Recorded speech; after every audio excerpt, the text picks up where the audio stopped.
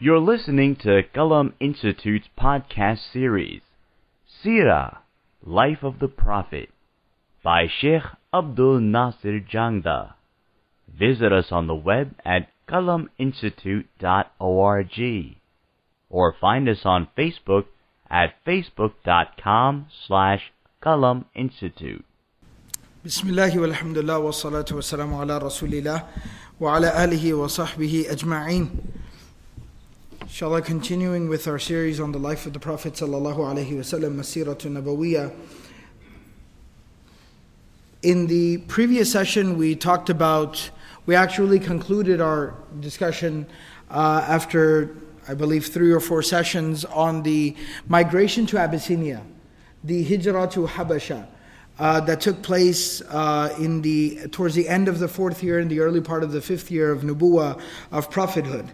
And towards the tail end of that, what we talked about was the migration to Abyssinia was immediately, almost very soon. Some of the scholars of Seerah put it at maybe as soon as a couple of weeks afterwards, after the second migration, which was the more mass migration, the major migration. After that point, Hamza radiallahu anhu, Hamza bin Abdullah, the uncle of the Prophet ﷺ, accepted Islam. And according to the more authentic and more accepted accounts of the life of the Prophet ﷺ, 3 days after Hamza radiallahu anhu accepted Islam, Umar bin Al-Khattab radiallahu anhu accepted Islam. And in the previous session, we at least talked about the pre-shahada phase of Umar radiallahu anhu. We talked about him personally, who he was, where he came from, what his personality was like, how he grew up, what were some of his experiences growing up. But then we also talked a little bit about a couple of very interesting experiences that he had, that even if they weren't enough to take him to get him over the hump in terms of accepting Islam, it at least took him to the very brink of accepting Islam. A couple of experiences that he had. And then there was the third and the final major event in his life, which was the event that finally pushed it over the hump and he was able to accept Islam after that. And this is narrated by... There's something else very... We'll come back and talk about this rather. So this is narrated by a few of different Sahaba radiallahu anhum who relate this account from a couple of different perspectives. One of them is, of course, the individual himself, Nuaym bin Abdullah. Other accounts of this are related by other younger Sahaba who were able to hear and collect the full account from the different people who were involved in the situation. But this is a very well-known account and story that is mentioned in the majority of the books of Seerah. And it mentions that Umar bin Al-Khattab radiallahu ta'ala anhu was, of course, he had the reputation that he had, and we've talked about this previously. But it talks about how one time he went to the Kaaba, he went to the Baytullah, the Haram, and while he was there, he heard some people talking about the constant issues that they were having, that they were experiencing in regards to the Prophet ﷺ. That's why some of the books of Seerah actually mention that Al-Walid bin Mughira, when he went and made that offer to the Prophet ﷺ, that will make you the wealthiest amongst us, will make you the most powerful amongst us, that this was before the conversion of Umar radiallahu anhu. And what that would basically mean is that they had explored many different avenues and were not able to finally solve this problem that they were at least experiencing. So they were having a conversation or a discussion about this, and Umar radiallahu anhu said, I'll take care of things. I'll take care of it. What's the big deal? And so it mentions that he took his sword, and while carrying a sword was not completely out of character for people at that time, but what was a sign of somebody setting out with an intention of violence, was that person would not have their sword tied to their side. Rather, that person would hold their sword in their hand. So kind of even a police officer carries a gun all the time, but when they take the gun out of the holster, that shows the intent to take some action. So similarly, Umar radiallahu anhu actually unsheathed his sword from his side and held it in his hand as a statement and said, I'll go take care of things. And so it says that he basically set out, and he seemed like he was a man on a mission. He seemed very intent, very serious to basically go and take care of things. And along the way, he ran into Nuaym bin Abdullah, radiallahu anhu, who was a Sahabi, who was a companion of the Prophet ﷺ. He was one of those early Muslims. And he saw him, and he saw that Umar radiallahu anhu had his sword in his hand. So he asked him, Aina turidu ya Umar? He said, what are you intending to do? Where do you want to go, Umar? So he said, Uridu Muhammadan. He said, I'm going to look for Muhammad. هذا الصبي الذي فرق أمر قريش وسفه أحلامنا وعاب ديننا وسب آلهتنا فأقتله. He said, I'm going to find this Muhammad, this man who has abandoned, this heretic, this man who has abandoned his religion. He has divided up all the energies of the Quraysh. He has made some of our most intelligent people make fools out of themselves. He has tainted our religion. He has cursed our gods and deities. So I'm going to go and kill him. I'm going to finish him off. So Nuaym radiallahu anhu said to him, because you also have to understand, Nuaym radiallahu anhu is not trying to cause any more problems for anyone, but you have to understand that moment. This is Umar. He has a certain reputation that he carries. He seems like he's very upset and angry. He has a sword in his hand, and he seems very intense, hell-bent on harming the Prophet ﷺ. So Nuaym radiallahu anhu becomes very emotional and very defensive and very worried. So he says, Wallahi laqad gharratka nafsuka min nafsika ya Umar. He says, you are extremely deluded. You are deluding yourself, O Umar. He said, Atara bani Abd Manaf tarikika tamshi ala al-ardi wa qad qatalta Muhammadan. He said, you really think that Banu Abd Manaf, the family of the Prophet ﷺ, will let you walk around freely after you have killed and murdered Muhammad ﷺ, the grandson of Abdul Muttalib, a man from the family of leadership in their family? You think they're going to tolerate that? And he saw that Umar radiallahu anhu really wasn't fazed by this idea. He didn't just seem to care. He said, you really think they're going to let you walk around? They won't kill you in retribution? He saw Umar radiallahu anhu didn't even bat an eye. So now Nuaym radiallahu anhu realizes he has to up his game a little bit. He has to try a different strategy. So he says, أَفَلَا تَرْجَعَ إِلَىٰ أَهْلِ بَيْتِكَ فَتُقِيمَ أَمْرَهُمْ. He said, then he goes to the next step. So you have to understand, Nuaym radiallahu anhu is very desperate. And, desperate times call for desperate measures. So Nuaym radiallahu anhu says that, why don't you go back home and fix things at home? You're out solving other people's problems, trying to put other people in line. Why don't you put your own family in line first? Now Umar radiallahu anhu, this was news to him. He said, وَأَيُّ أَهْلِ بَيْتِي. So who are you talking about? What are you talking about? So he kind of calls him on his bluff.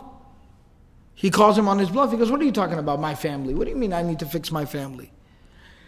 So he says, خَتَنُكَ وَابْنُ عَمِّكَ Saeed bin Zayd وَأُخْتُكَ Fatima. He says that your brother-in-law, who's also your cousin, and your sister, who's married to this cousin of yours, your sister Fatima and her husband Saeed bin Zayd. Saeed bin Zayd, who's from the Ashara Mubashara as well. And then he says, فَقَدْ وَاللَّهِ أَسْلَمَا وَتَابَعَ مُحَمَّدًا عَلَى دِينِهِ فَعَلَيْكَ بِهِمَا.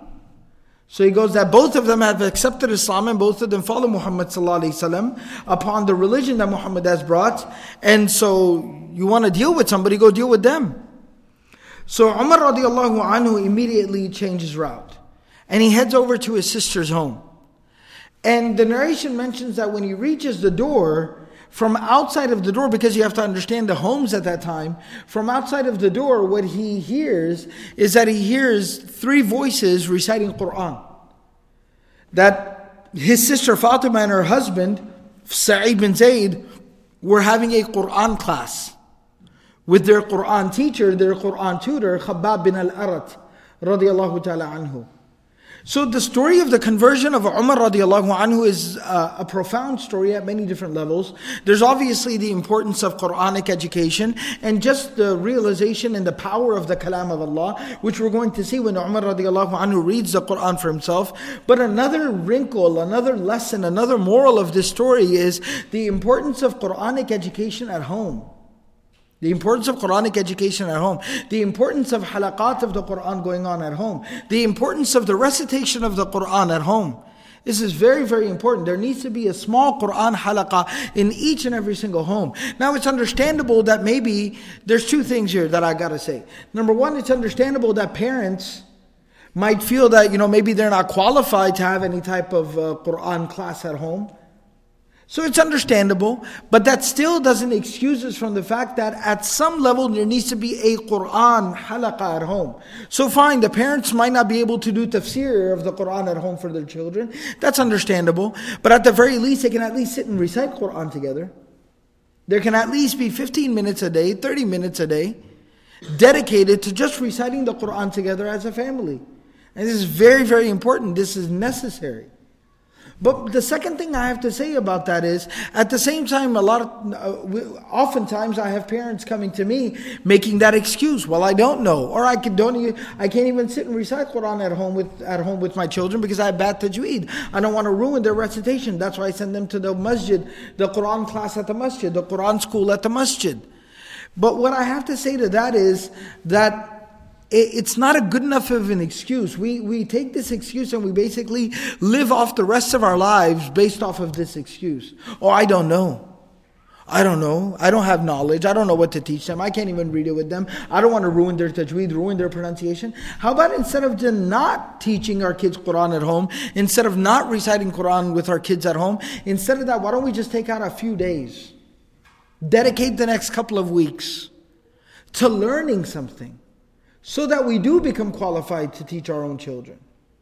Parents must be the first teachers of their children. Homes must be the first madaris, the first madrasa, the first Islamic school that our kids attend. And the excuse that I don't know is not good enough for me as a father. Fine, I don't know. That's very good that at least I understand what my deficiencies are, but it's about time that I started working on those deficiencies.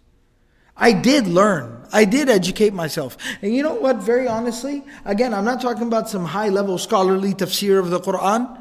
I'm talking about basics. Basics such as just reciting Quran with tajweed. Or maybe even just knowing the basic translation, tarjuma of a small surah, and being able to just kind of, in your own language, how you sit and you're not a mathematician, you're not a math professor, but you sit down and help your kid with their school homework, don't you? You're not a professor of English literature, but you help them write their book report. So at the very least, you can sit down and at least talk about something. Talk about something with your children.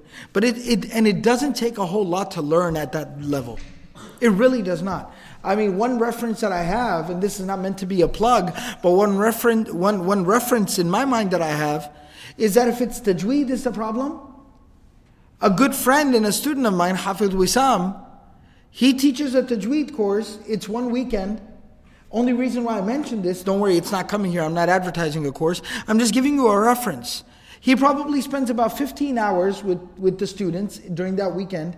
No, they don't become masters of tajweed. No, they don't get an ijazah in tajweed. But what they do learn is they learn the very basics. In 15 hours, they learn the very basics. To at least start reading in the right direction. We can't make one weekend. We can't start putting in 15, 20 minutes a day, sitting with the imam, sitting with the hafiz, playing a YouTube video. Again, Hafiz Wissam, I know he's recorded the entire 30th juz, where he basically walks you through reciting each surah in the 30th juz. And so, at the very least, if I can't invest 15 minutes a day, 20 minutes a day over the next couple of weeks, so that I am capable of leading some type of Quranic reading and education within my home, is very important. So we see here the blessings of each and every single home becoming a halaqah, becoming a madrasa of the Quran at a very basic level. Then fine, when my kids need to learn something more, they want to learn tafsir, they'll come here to Imam Zia's halaqah for tafsir. That's understandable. But at the very least, I can get the ball rolling. I can get things started at home. And I need to. And that's basically what was going on here. Why would some of the earliest of Muslims, especially some of these early Muslims who were very close to the Prophet ﷺ, where do you think they learned how to have a Quran halaqah at home? It was from the instruction of the Prophet ﷺ. So it was part of the strategy of the Prophet ﷺ that as people were accepting Islam, to turn each and every single home into a basic, elementary level, kindergarten of the Quran. It was like every single home was turning into a preschool for Quran, at the very least, to nourish the souls, to develop the spirituality of the people, to strengthen people in their iman and their relationship with Allah. And that's what was going on here. So Umar radiallahu anhu approaches outside the door and he can hear them reciting Quran together. He knocks on the door.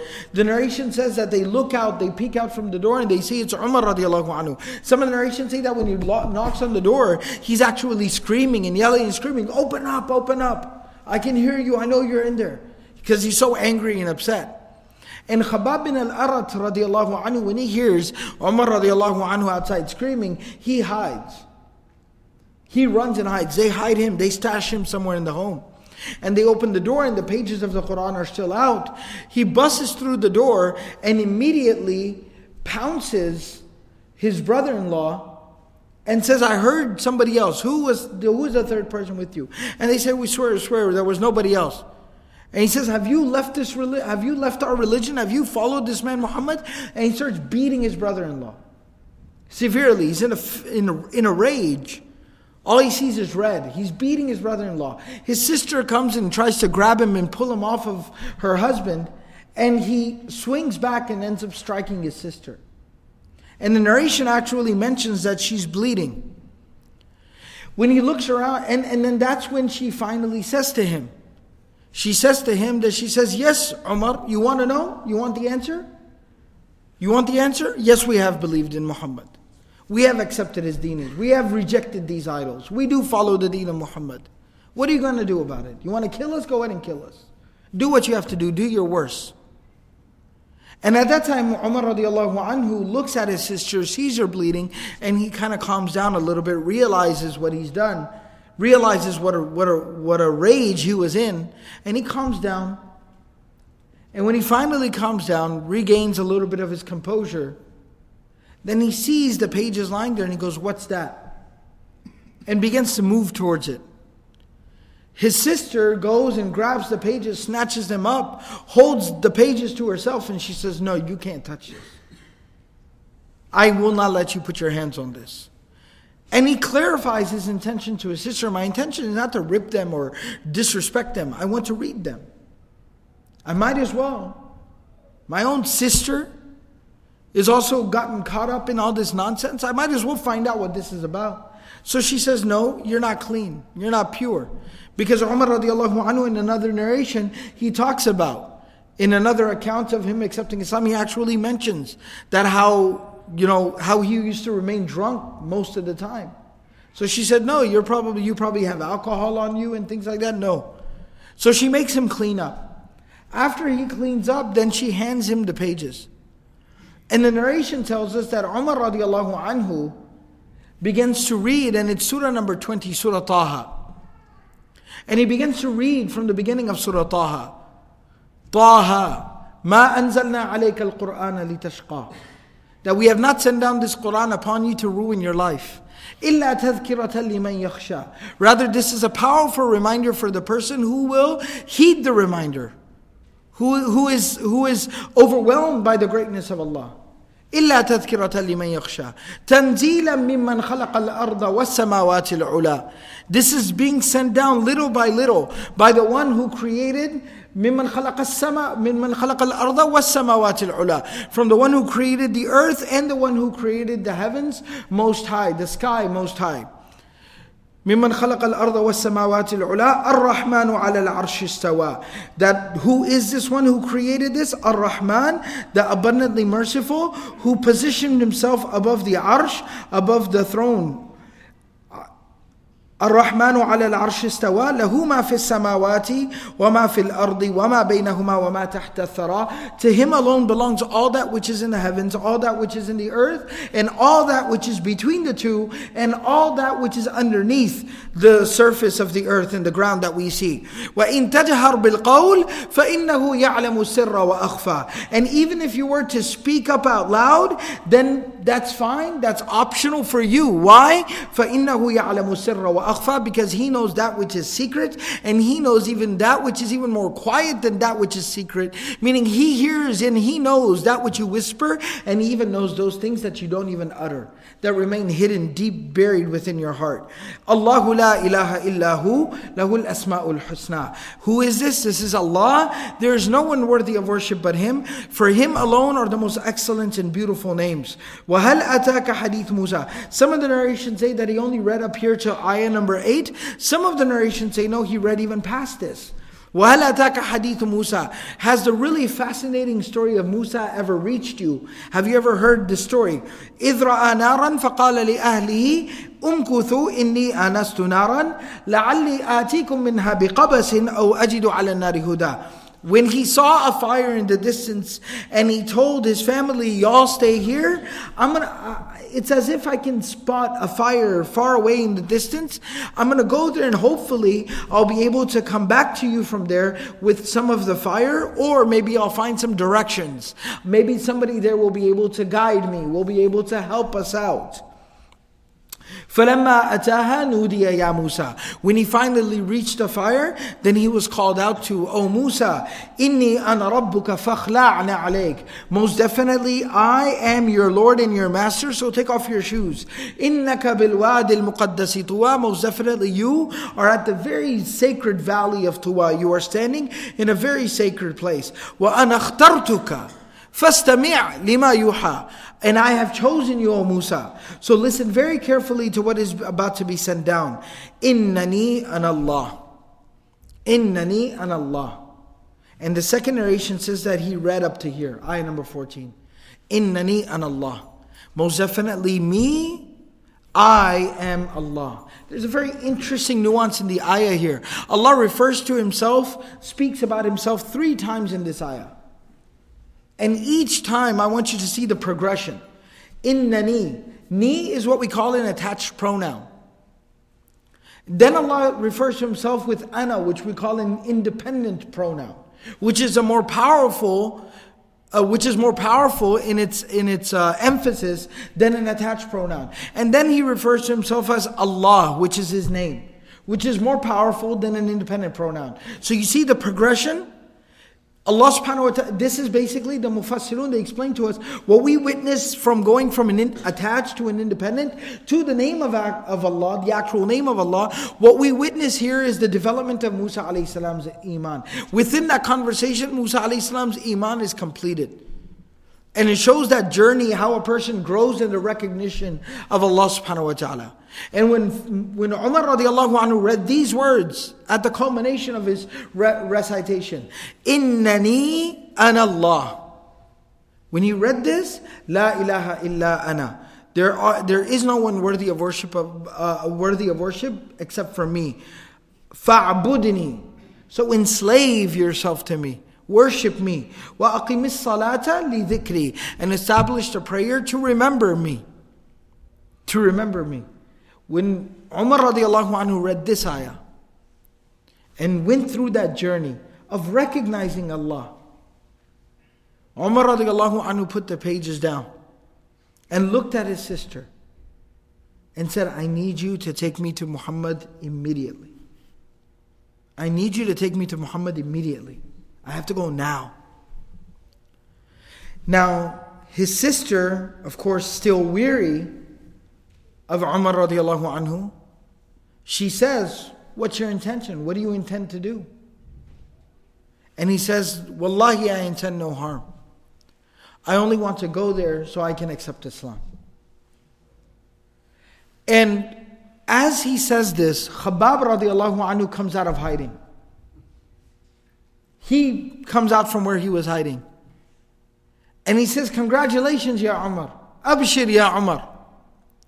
He says, just last night, I was with the Prophet ﷺ. I was sitting with the Prophet ﷺ when he made dua. That, oh Allah, Allahumma ayyid al-Islam. Oh Allah, aid the religion of Islam. Bi Abil Hakam bin Hisham. Bi Amr bin Hisham. Either aid the religion of Islam through Abu Jahl, or bi Umar bin Al-Khattab, or through Umar the son of Khattab. So just last night the Prophet ﷺ made dua that, oh Allah, aid the religion of Islam either through the conversion of Abu Jahl or the conversion of Umar bin Al-Khattab. And it seems like the Prophet ﷺ's dua was accepted for you, Ya Umar. It was accepted for you. And so now they go about they head out basically. And Umar radiallahu anhu takes his sword now, and the narration says that he ties it to his side. He sheathes the sword and he ties it. Basically he straps, his weapon back in. But nevertheless, Umar radiallahu anhu carrying a weapon in and of itself is enough cause for concern. Even though he holstered it, it's still a little discerning. And so they head out and they reach the house of Arqam, Darul Arqam. They reach there, which was not too far from the Haram, the Kaaba. And Umar radiallahu anhu knocks on the door. When he knocks on the door, the Sahaba radiallahu anhum, and it says that, the narration mentions that must have been a time for, some prayer or some learning with the Prophet ﷺ, that quite a few Sahaba were there in the house of Arqam at that time. So it seems like it was a time for a halaqah or a class or a salah or something, that there were a lot of people who were there. So one of the Sahaba radiallahu anhum got up and went and looked outside. And when he peeked through the door, he saw Umar radiallahu anhu standing out there, which was troubling enough. And then he saw that he had his sword tied to his side. So he runs back in and he says, "O Messenger of Allah, Umar is outside and he has a sword with him." So Hamza radiallahu anhu, immediately the Sahaba are very nervous and worried. The Prophet ﷺ calms everyone down. Hamza radiallahu anhu, who just accepted Islam a couple of days ago. And if you remember when we talked about it, Hamza radiallahu anhu had gone through his own little journey. He came and proclaimed his faith and then spent the whole night in turmoil. Comes to the Prophet ﷺ the next day, makes dua to Allah before coming to the Prophet ﷺ and says, "Oh Allah, guide me to that which is the best for me. I don't understand what's going on. Things are moving too fast." And when he comes to the Prophet ﷺ, he just opens up and he goes, "Look, we're family. We're family, so I'm just going to level with you. I'm conflicted." And the Prophet ﷺ says, "Let me tell you something about this religion." And Hamza radiallahu anhu says, "I swear that's what I've been waiting for you to do." And the Prophet ﷺ recites some Qur'an to Hamza radiallahu anhu. And by the time the Prophet ﷺ is done with the recitation, Hamza radiallahu anhu says, "I'm good. I'm convinced." So Hamza radiallahu anhu, even though it's been 3 days, he's kind of gone through his own little journey and reflective process. And it's said that those first 3 days that Hamza radiallahu anhu was Muslim, he did not leave the house of Arqam. He literally was just camped out there. Morning and evening, day and night, was just spending, consider almost i'tikaf. He was doing i'tikaf for 3 days with the Prophet ﷺ. So by this time, he's fully empowered in his iman and his faith. Hamza radiallahu anhu stands up and says to the Prophet ﷺ, he says, "O Messenger of Allah, let him in. If he's come with khair, in ja'a yuridu khairan, if he's come with khair, then we will do whatever it is that we have to do in order to make sure that he receives that khair. We'll take care of him. But in ja'a yuridu sharran, but if he's come seeking something bad, then let him come, wa aqtuluhu bisayfihi, and I will kill him with his sword. If he's come here to do harm to you, O Messenger of Allah, I will take his sword, I will disarm him, and then I will kill him with his own sword. So let him come." So the Prophet ﷺ stands up and says, "Open the door." Umar radiallahu anhu very quietly, very calmly walks in the door. And the narration says, and this is very interesting, you have to understand the balance in the personality of the Prophet ﷺ. He was very welcoming. He was very embracing. But at the same time, the Prophet ﷺ was also a man of confidence. And the Prophet ﷺ's greatest quality was that something he advised us to do. أَنزِلِ النَّاسَ مَنَازِلَهُمْ وَكَلِّمِ النَّاسَ قَدْرَ عُقُولِهِمْ. Deal with people according to their level and speak to people according to their level of intelligence. Understand different people and deal with different people differently. It's not one size fits all. And so the Prophet ﷺ, understanding Umar radiallahu anhu and also understanding the condition and the emotional state of the people who were there around him, the Prophet ﷺ narration says he moved forward, he walked forward very quickly. Like what we would call, he stepped up on Umar radiallahu anhu.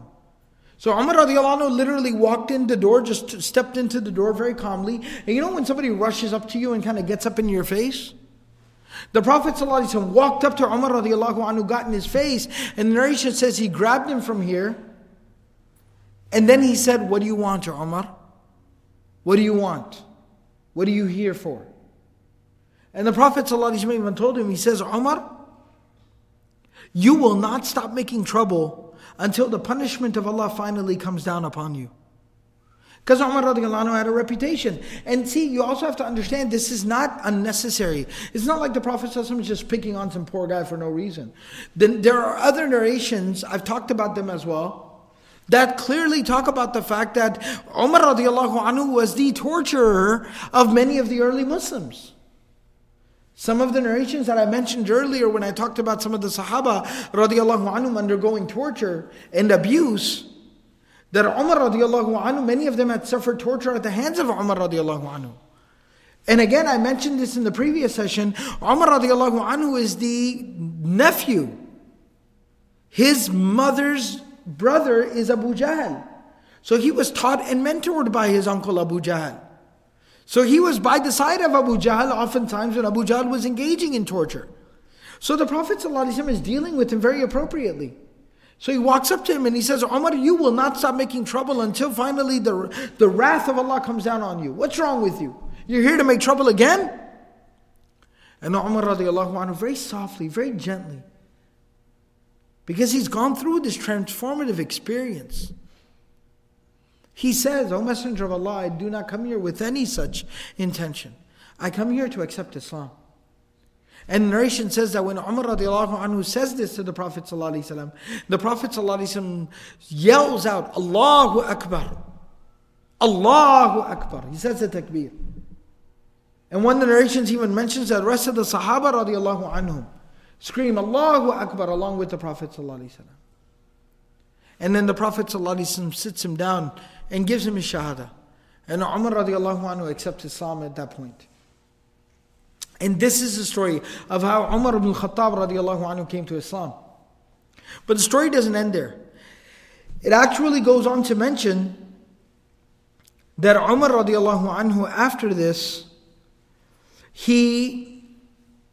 one of the narrations mentions that he goes to Abu Jahl's home. And he knocks on Abu Jahl's door, his uncle, the head of the family. He knocks on his door. Abu Jahl, of course, sees it's his nephew, who he looked at with quite some hope as maybe a successor, somebody who was grooming and mentoring to take over his position in the city. He sees him, so he welcomes him in. You know how you kind of welcome in? Like your protege, your assistant, your second in command. "Oh, it's you. Come on in, come on in. Don't worry about it. Just come on in." He welcomes him in. Umar radiallahu anhu, knowing better, basically says, No, I came here to tell you that I've accepted Islam. I follow Muhammad sallallahu alayhi wasallam now. And Abu Jahl is so disgusted. Tells him, "Get out from here. What have you done? Do you understand what you've done? You foolish boy." Because the narration mentions that Umar radiallahu anhu at this time is probably about 26, 27 years old. Some narrations say 28. None of the narrations mention Umar radiallahu anhu being older than 28 years old. So he was young. So he says, "Do you realize what you've done? You foolish boy. Get out of here." When Umar radiallahu anhu leaves there, one of the narrations mentioned that he meets another man by the name of Jamil, who was one of the men of Quraysh. And he basically tells him that, "I've accepted Islam. I've become a Muslim." And when he finds out that Umar radiallahu anhu has accepted Islam, Jamil bin Ma'mar,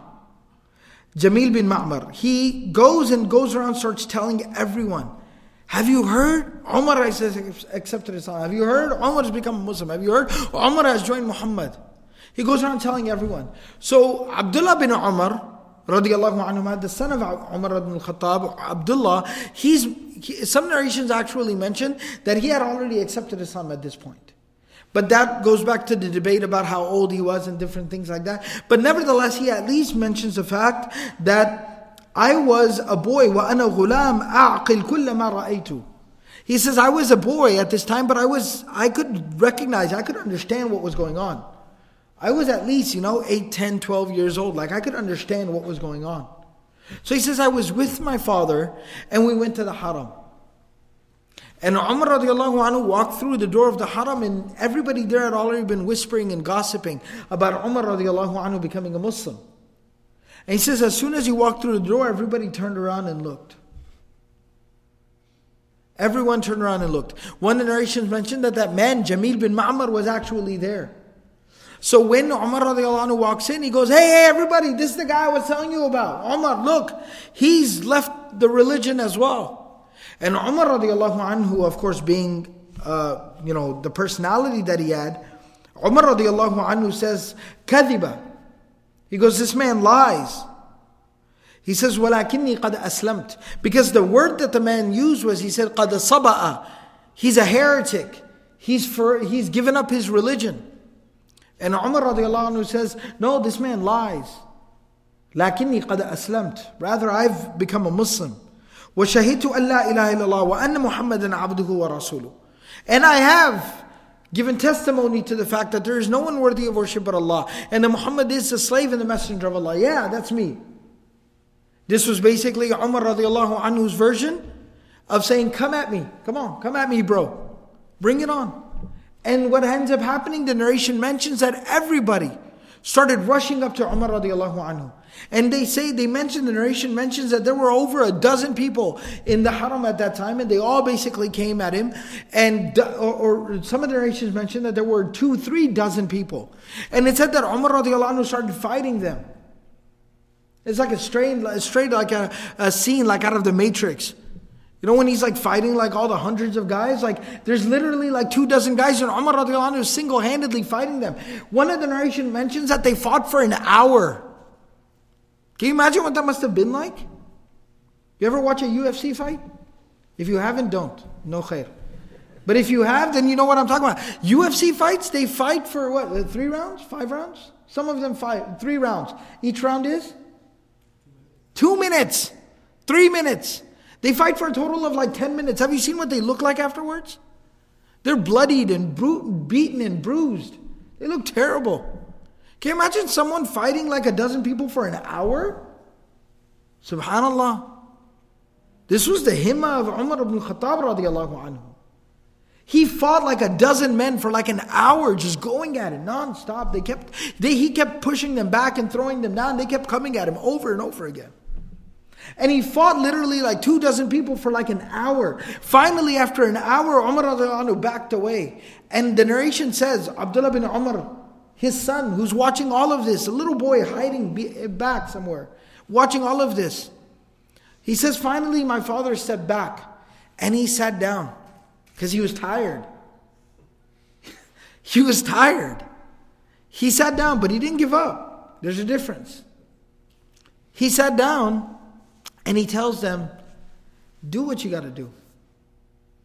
Y'all are free to do whatever it is that you want to do. I'm done trying to fight you guys off. There's like 3 dozen of you. It's 1 against 30. Feel kind of sad for you guys. But you do what you have to do. And some of the people who were there on that day, they actually, remembering this occasion, they mentioned, it's in the books of Sīrah, that wallahi, if there were 300 of us, he would have kept fighting each and every single one of us. Umar on that day, Umar already had a reputation. But Umar on that day seemed like he had no quit in him. It seemed like he just could not be defeated that day. No matter what, if there were 300 of us, he would have fought all 300. He just had something going on that day. And that was the iman, the yaqeen that he felt in his heart. His heart was surging with the nur of iman. And he just couldn't be stopped. So finally he sits down and he says, you do what you have to do. You want to kill me? Go ahead. Do whatever you can. Try your best. And the narration says that an old man stood up. Very old man. إذ أقبل شيخ من قريش عليه حلة حبرة وقميص موشع حتى وقف عليهم فقال ما شأنكم. So an old man stood up who was dressed like a very elderly, wise man, wearing like a robe and things like that. Like clothes that old, wise men would wear, learned men. And he stood up and he said, what's going on with you guys? What are you guys doing here? And they said, Sabah Umar. This man Umar, he's left the religion. And so we're trying to teach him a lesson. Trying is the key operative word here. And he said, Ma. He said, leave him be. He said, رَجُلٌ اِخْتَارَ لِنَفْسِهِ أَمْرًا فَمَاذَا تُرِيدُونَ. He says he's a man who's chosen a path for himself. What do you care? How does this concern you? Why do you care? فَمَاذَا تُرِيدُونَ أَتَرَوْنَ بَنِي عَدِي يُسْلِمُونَ لَكُمْ صَاحِبَكُمْ هَكَذَا. Do you really think that his family, and what he was saying was actually very intelligent, because who was more vile, who was more violent than Abu Jahl? But when Umar radiallahu anhu went to the house of Abu Jahl and said, I've accepted Muhammad's religion, what did Abu Jahl do? He cursed him and threw him out, but he didn't kill him because he was family. So the old man says, do you really think that Banu Adi, the family of Umar, is just going to hand over one of their youngest and brightest? They're just going to hand him over to you like that? It's a disrespect for the family. خَلُّوا عَنِ الرَّجُلِ. Leave him alone. And Umar bin Al-Khattab, Abdullah bin Umar, the son, says that literally it was as if like somebody just pulled back the cloth, because the crowd was converged around Umar. It was like everybody just retreated back immediately. Everybody just walked away. And Abdullah bin Umar radiallahu anhuma says that I asked my father quite a few years later. I remembered that. That was a memory I had, seeing all of that play out.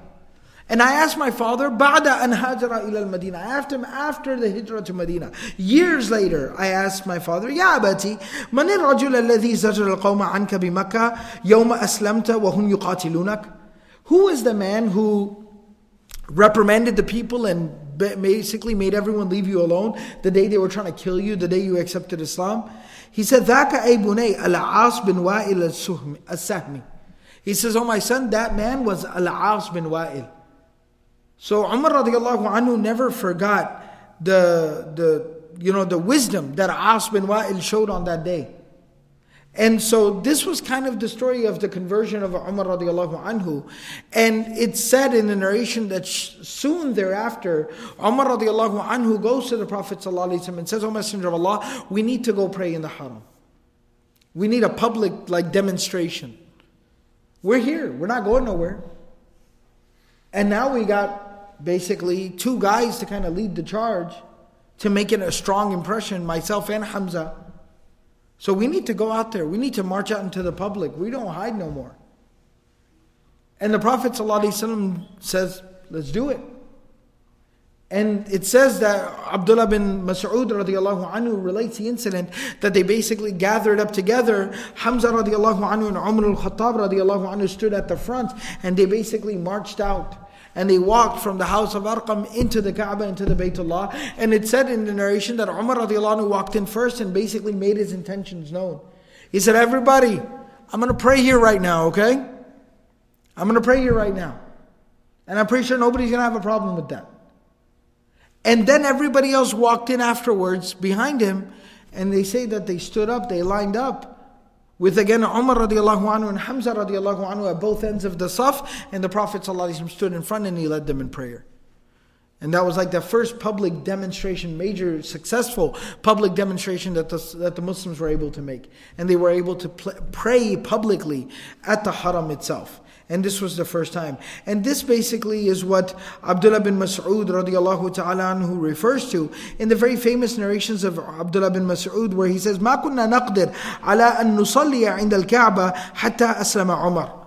that we were not able to pray near the Kaaba until Umar bin Al-Khattab radiallahu anhu accepted Islam. فَلَمَّا أَسْلَمَ عُمَرْ قَاتَلَ قُرَيْشٍ حَتَّى صَلَّى عِنْدَ الْكَعْبَةِ وَصَلَّيْنَا مَعَهُ. Then when Umar accepted Islam, he literally fought off the Quraysh at the Kaaba. That incident that we talked about. And then Umar prayed at the Kaaba and we prayed along with him. And in Sahih Bukhari is a famous narration, مَا زِلْنَا أَعِزَّةً مُنْذُ أَسْلَمَ عُمَرُ الْخَطَّابِ. That we have remained confident. We have been confident since the conversion of Umar bin Al-Khattab radiallahu anhu. And then of course other famous statement of Ibn Mas'ud radiallahu anhu where he says, Inna Islam Umar kana fathan. That the Islam of Umar, the conversion of Umar to Islam was a victory. وَإِنَّ هِجْرَتَهُ كَانَتْ نَصْرًا. And his migration from Mecca to Medina, because he was one of the few people who openly, publicly migrated to Medina. Everybody else was slipping away in the middle of the night. Umar radiallahu anhu packed up his bags, went over to the Kaaba, prayed at the Kaaba, showed his bags to everyone and said, I'm going. If anyone has a problem, you can see me outside, but your wife will be a widow. And that's how he migrated. So he said that the migration of Umar radiallahu anhu was a victory. وَإِنَّ إِمَارَتَهُ كَانَتْ رَحْمَةً. And his rulership over the Muslims, his leadership for the believers, his being the Khalifa, the Amirul Mu'mineen, was a mercy.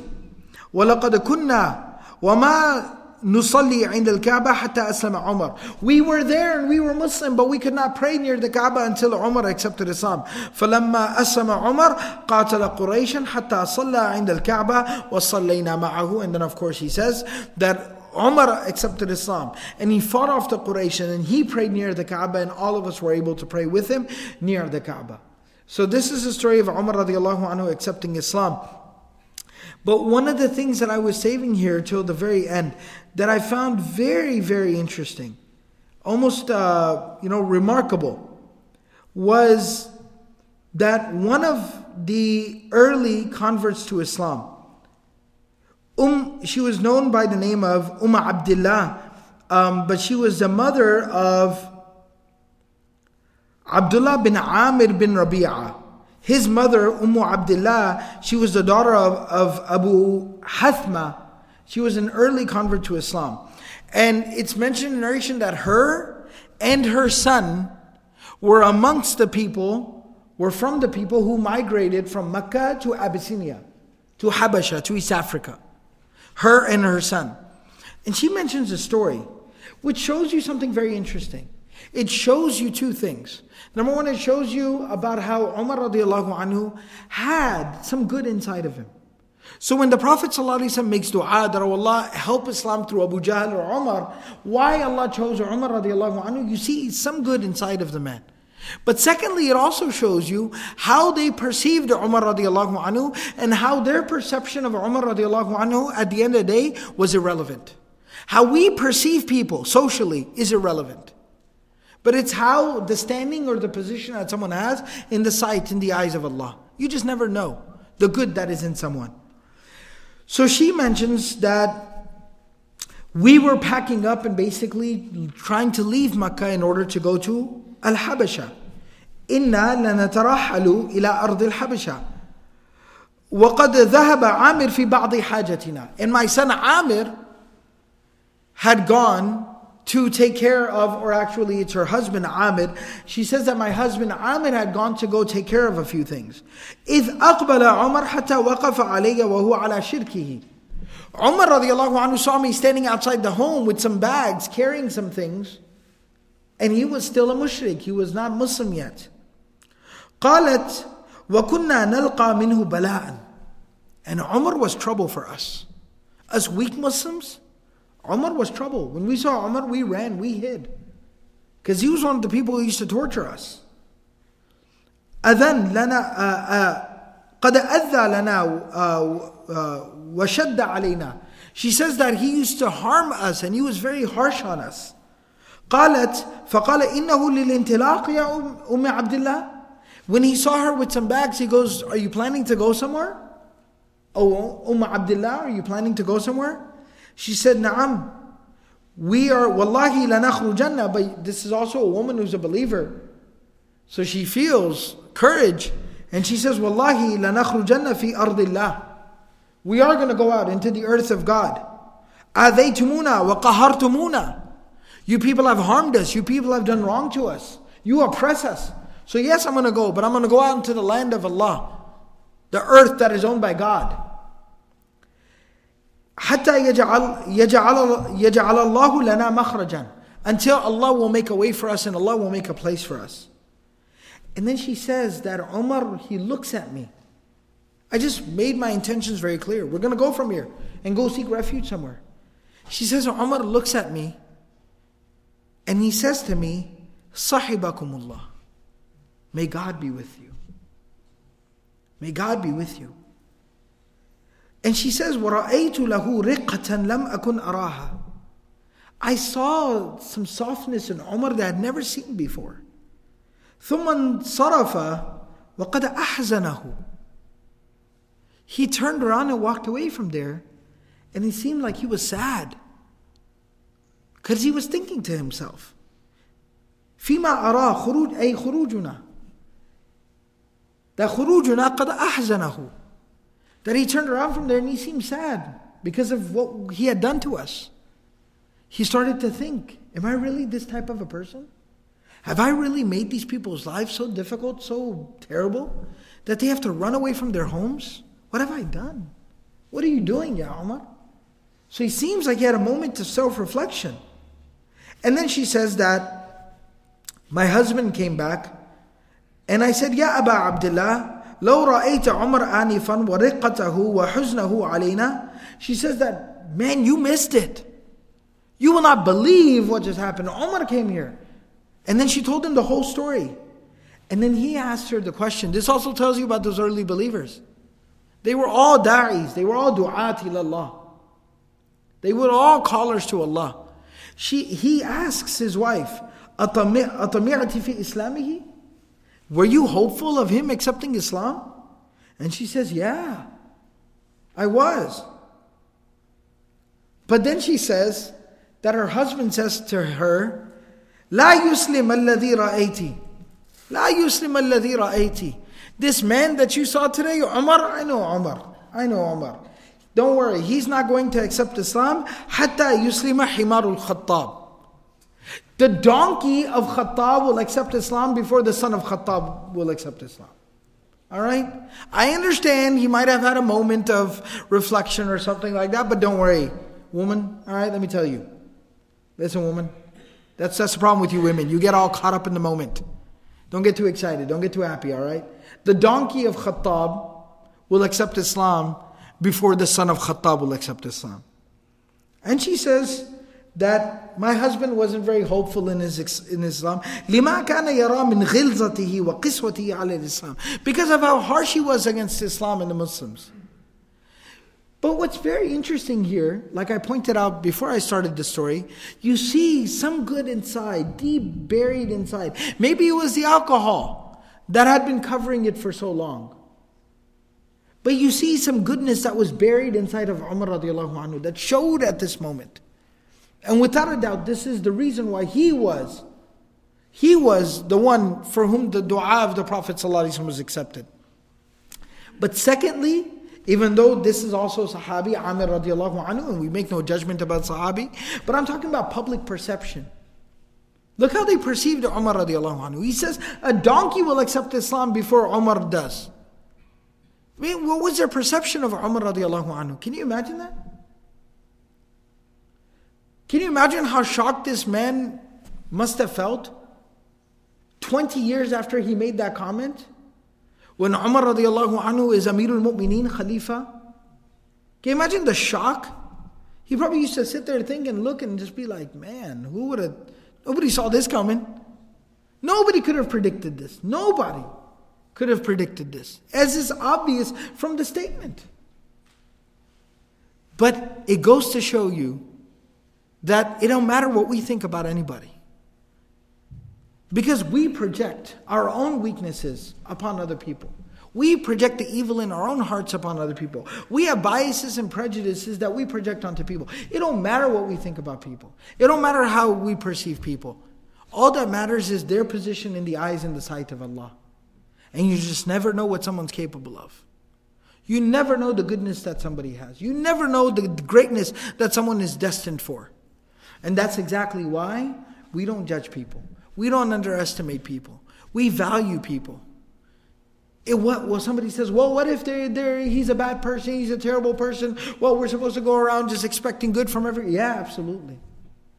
If they turn out to be bad, then so be it. I didn't lose anything. It's them who lost something. But if they turn out to be good, then at least I did not underestimate someone.